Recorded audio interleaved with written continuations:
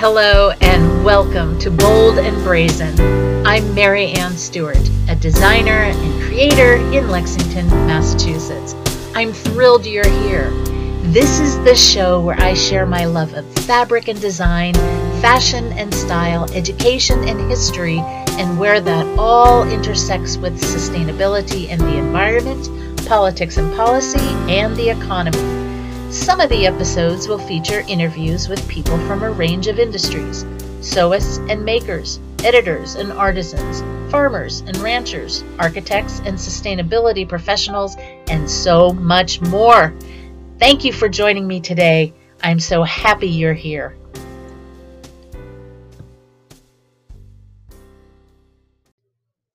Hey friends, welcome to another episode of Bold and Brazen. It's Mary Ann, two names, no E. Thank you so much for listening. I'm so glad that you're here. I'm coming to you from my studio in Lexington, Massachusetts, where it has been 4 straight days of 75-degree weather. We almost never get 4 straight days of the same weather, so that means we're overdue for a change, but it has been amazing to have this gorgeous weather in November, to see the beautiful blue, clear skies and the russet leaves on the trees. It's magical. It's still magical, but I'm gonna enjoy it for as long as it lasts. So let's see. When last we met, I was talking to you on our election day, which was last Tuesday, November 2nd, and the results, as you probably all know, are that we have a new president elect in Joe Biden and a new vice president elect in Kamala Harris, the first woman elected to this position, which is amazing. And the thing that's so great about it is that these people represent policies going forward that are really going to have a good impact. We can actually work with this administration to try and make changes in the laws and regulations and the policies that we need to see that are going to help protect our environment and also make changes for the climate crisis that we're in the middle of, and also the pandemic that we're in the middle of, and the racial injustices that we see, and of course, the epic inequality that's going around. And so I am really optimistic. And so much of what I'm going to talk about today really hinges on a lot of that. It turns out that you can go to joebiden.com and you can read about the plan for a clean energy revolution and environmental justice, where in fact he includes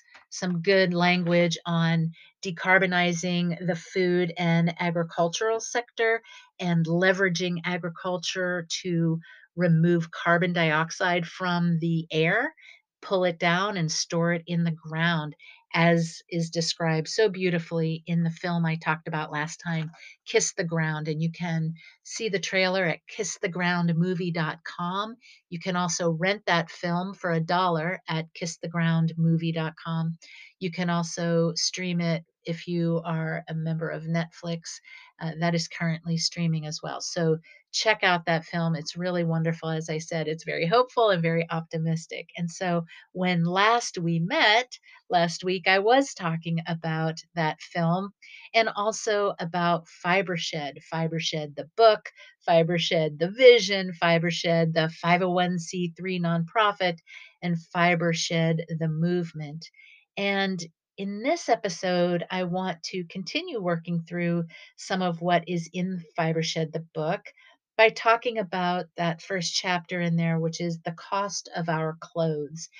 And so, just to recap a little bit from the previous episode, you can also go back and listen to it. But just to recap a little bit, Rebecca Burgess, who wrote the book Fibershed, she begins with this description of her journey that began in 2010 to create and wear a wardrobe for 1 year that was completely sourced from locally grown fibers and natural dyes within a 150-mile radius from her front door. She also wanted local labor to produce these items, and those laborers she found in herself and in new and old friends and in members of her family. And so this book, which is so wonderful, she really discusses um, this project that she underwent for herself grew into a vision for cultivating fiber sheds across, well, it's turned into a global movement, so it's awesome. But, expanding on this idea of fiber sheds, which, like the slow food movement that preceded it, it began small and it's expanded into more than 50 fiber sheds across North America, the UK, Europe, and Australia. And so now we're talking about a holistic vision of farming and raising plants and animals for fiber, for food, and or for natural dyes. And that there's an urgency for this, and to capture carbon from the atmosphere and draw it down.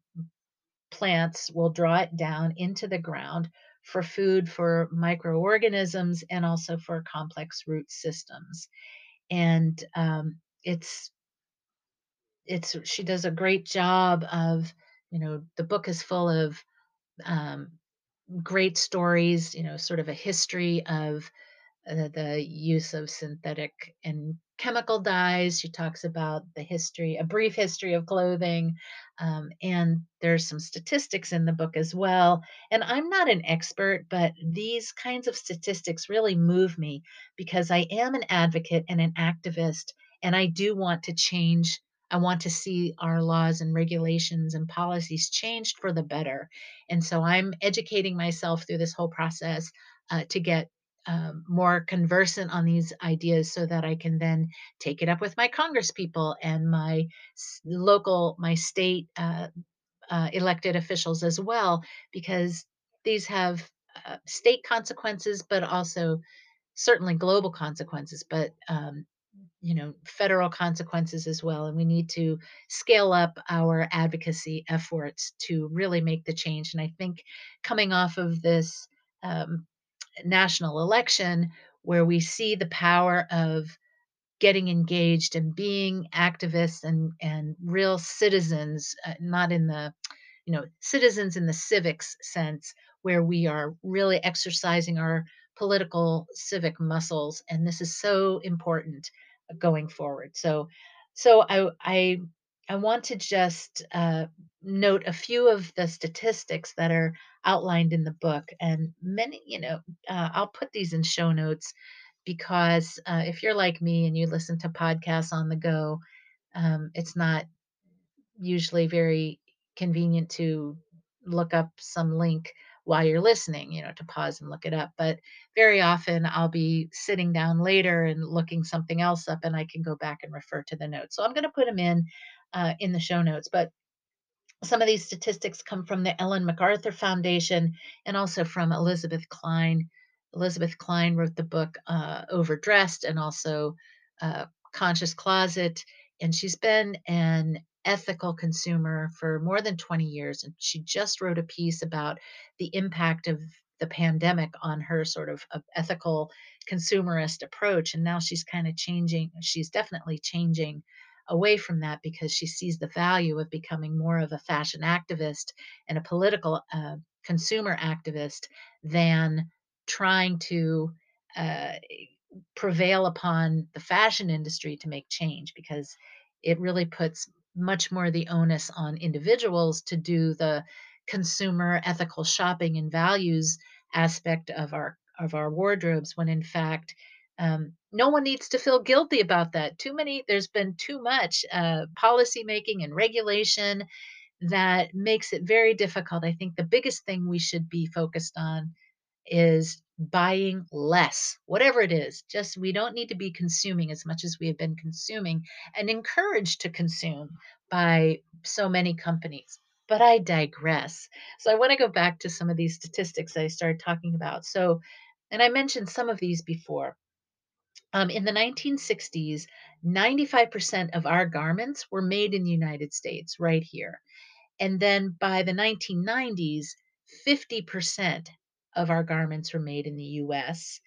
In 2012, we were already down to 2%. 2% of the garments made in the United States. And you might ask, why is that? And some of it has to do with the trade policies of the 1990s. That would be NAFTA, which resulted in lower manufacturing costs and a lessening of the pollution controls that so many of us had come to expect by the outsourcing, by manufacturing to other countries, China, India, Asia, Indonesia, all these, sort of um, China and Southeast Asia and Asia, and so much of that also has resulted in this phenomenon known as fast fashion, where the average person in 2015, as Elizabeth Klein points out, was buying 60% more garments than back in 2000.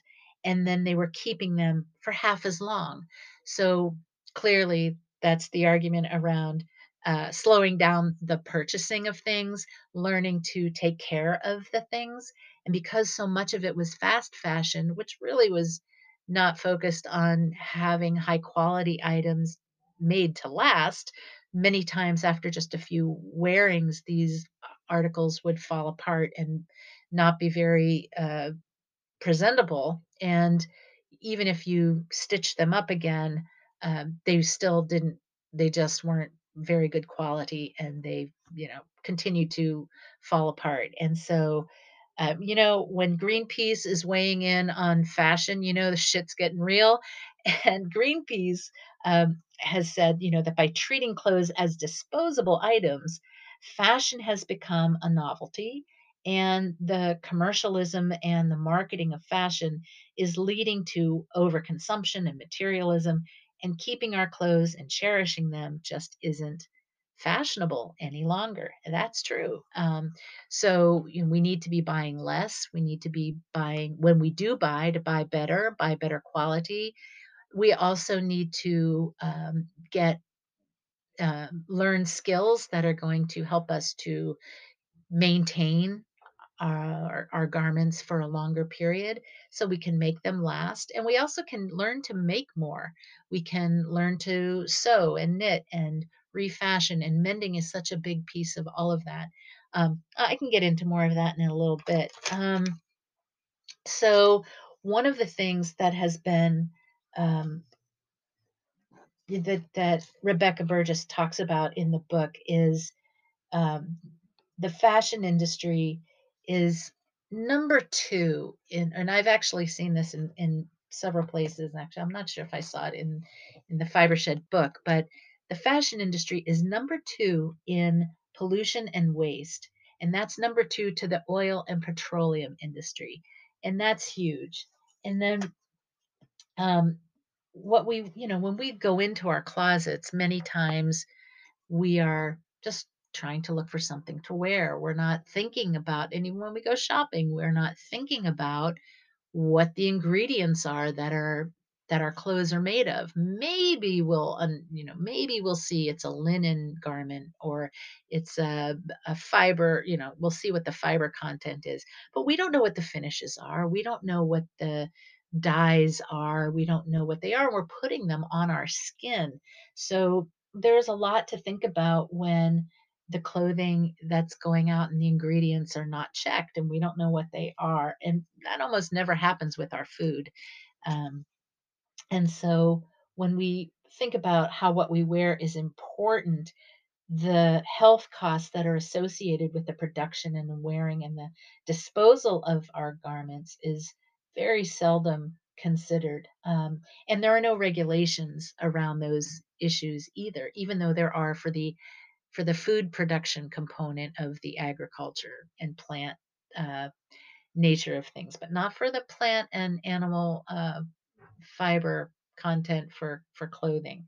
So when you think about the creation of textiles, including cotton farming, which consumes nearly 25 trillion gallons of water annually, and 20% of fresh water pollution around the planet is attributed to the dyeing and treatment of garments. Um, we talked about some of the labor conditions, and I've addressed this in a previous episode as well, textile sweatshops and things. And, poor labor conditions are exacerbated by our clothing consumption. I mentioned before, and there's a good summary in Rebecca's book about the Rana Plaza disaster of 2013 when so many people were killed in this collapse of this garment building. I think there were 5 or 6 floors, and over 1,100 people were killed, and many thousands were injured as well. And so there is a new website I'll also link to in show notes called Pay Up Fashion. It's for you to be aware of. I just heard that the consumer activism that has engaged this petition to sign for fair wages for the garment workers that were laid off as a result of the pandemic, and they were not paid for articles that were already sewn and shipped. They weren't getting paid. So this was a petition to get that going, and I believe that has already been that the corporations who are on the hook to pay them have agreed to pay them, or some of them have. So, but anyway, you can go to payupfashion.com, and this is a movement to reform fashion, and you can sign the petition to pay garment workers their fair wages. I believe that if the petition is still up, maybe they haven't concluded this event. But in any case, it's an awesome website. It's got lots of information there, so definitely check that out. And so um, maybe you've heard of some of the couple of brands that are most closely identified with fast fashion, and that's H&M and Zara and Primark, and they produce Zara and H&M together produce 1 billion items of clothing a year, a large portion which are just thrown away after only a few wearings. And then if you've looked into any of the issues around charity donations of clothing. Many times you'll box up or bag up clothing to drop off at Goodwill or somewhere, and just only 15% of used clothing is actually um, recycled. The bulk of it ends up in landfills, and much of it is shipped off to third world countries and gets tangled up in their own manufacturing competition for their own manufactured items and things, and then ends up in their landfills. And there's just not a lot of sense in that either. So, and then there's a good discussion of when you think about the fact that petroleum based, oil based fibers, that's what polyester is, are take around 200 years to break down, and they're ending up in these landfills. It's a huge waste. You consider the Paris Agreement with one of the, some of the climate goals are really around reducing the carbon footprint and things. They're very specific ideas here, and non-oil based fibers come with a cost as well. Rayon, these are cellulose based, and viscose and bamboo.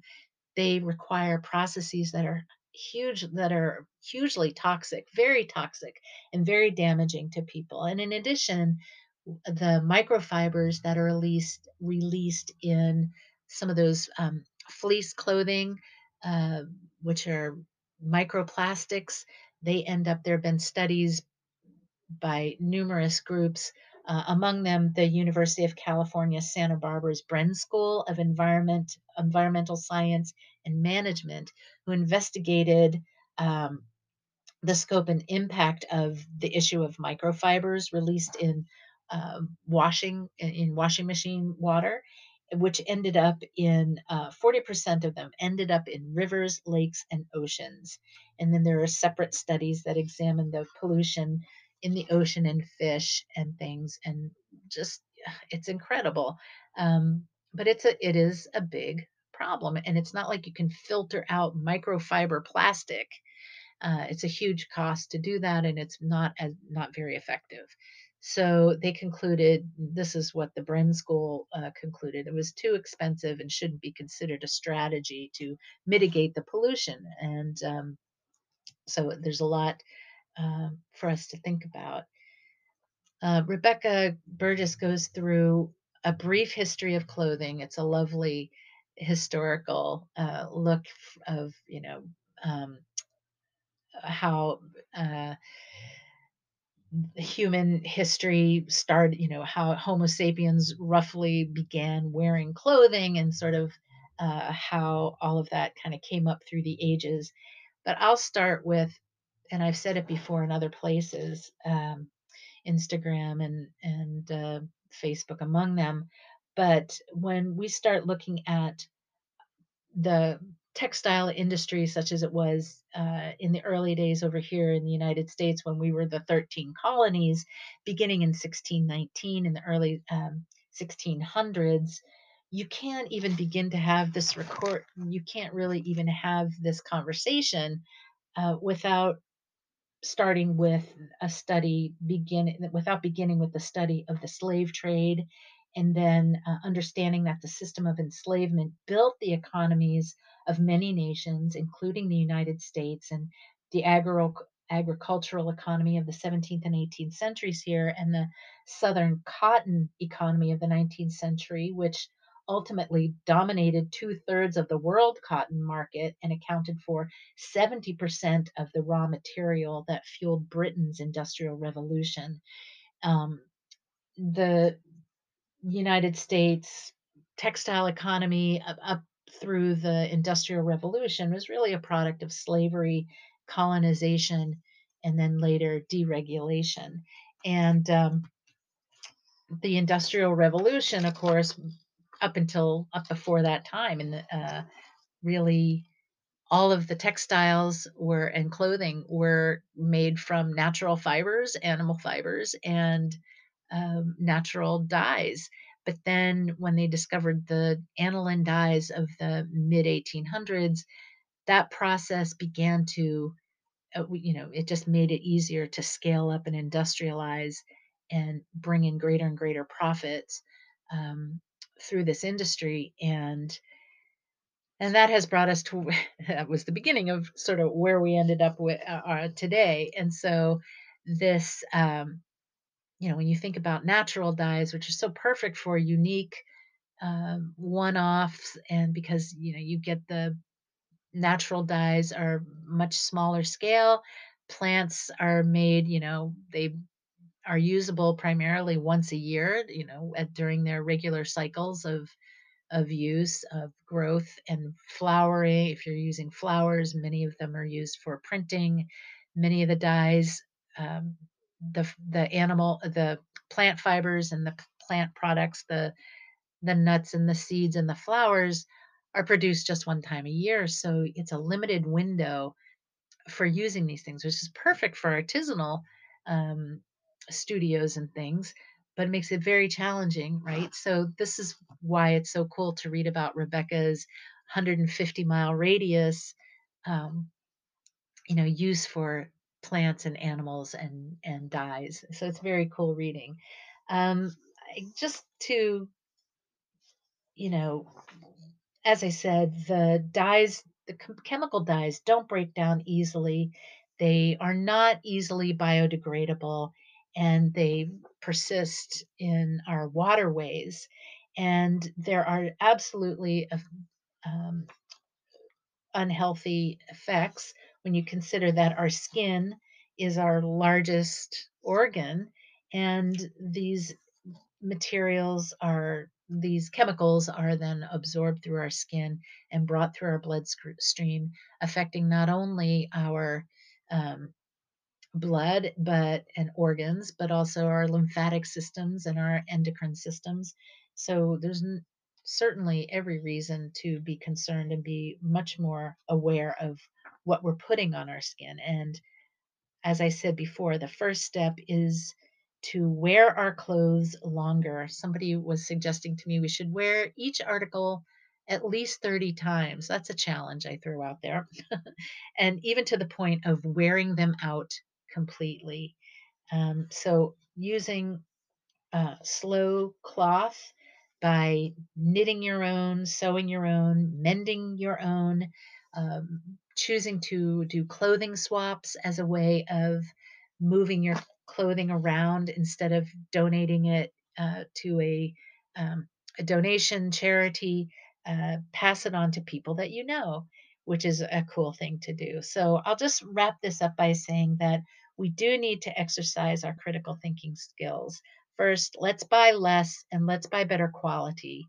And when we have our clothing items, make them last. Learn to sew, learn some skills for mending, sew on the buttons, and then learn to make more, learn to sew and knit articles of clothing. Socks are fun, a challenge to do.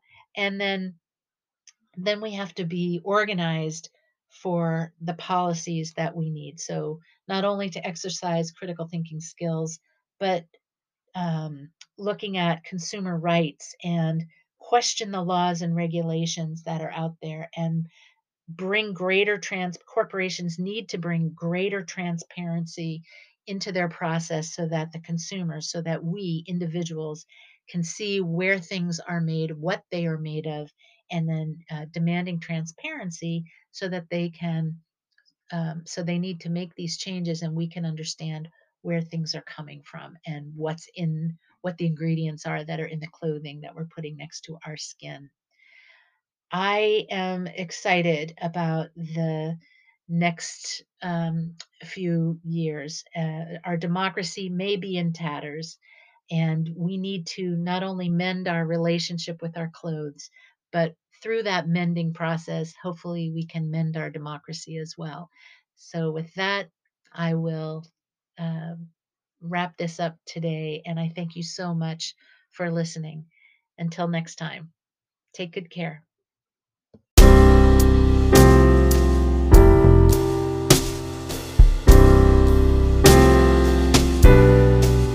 This episode of Bold and Brazen has been brought to you by Fresh Circle, my eco-fashion business focused on people and the planet. Check it out on Etsy or freshcircle.com. That's FRESHCERCLE.com. If you enjoyed the show, subscribe now for free on Spotify, Apple Podcasts, or wherever you listen. Leave a rating or a review. And one more thing. Did you learn at least one thing in this episode? If the answer is yes, can you think of one person who would also enjoy it? Post about the show on your Instagram, tag someone who might benefit from it, and tag me too so that I can thank you and repost it. If you have questions, comments, or suggestions, just shoot me a DM on Instagram. The music for Bold and Brazen was written by Will Calante. I'm going to let it play out until the end because I think you'll really like it too. Until next time, take good care.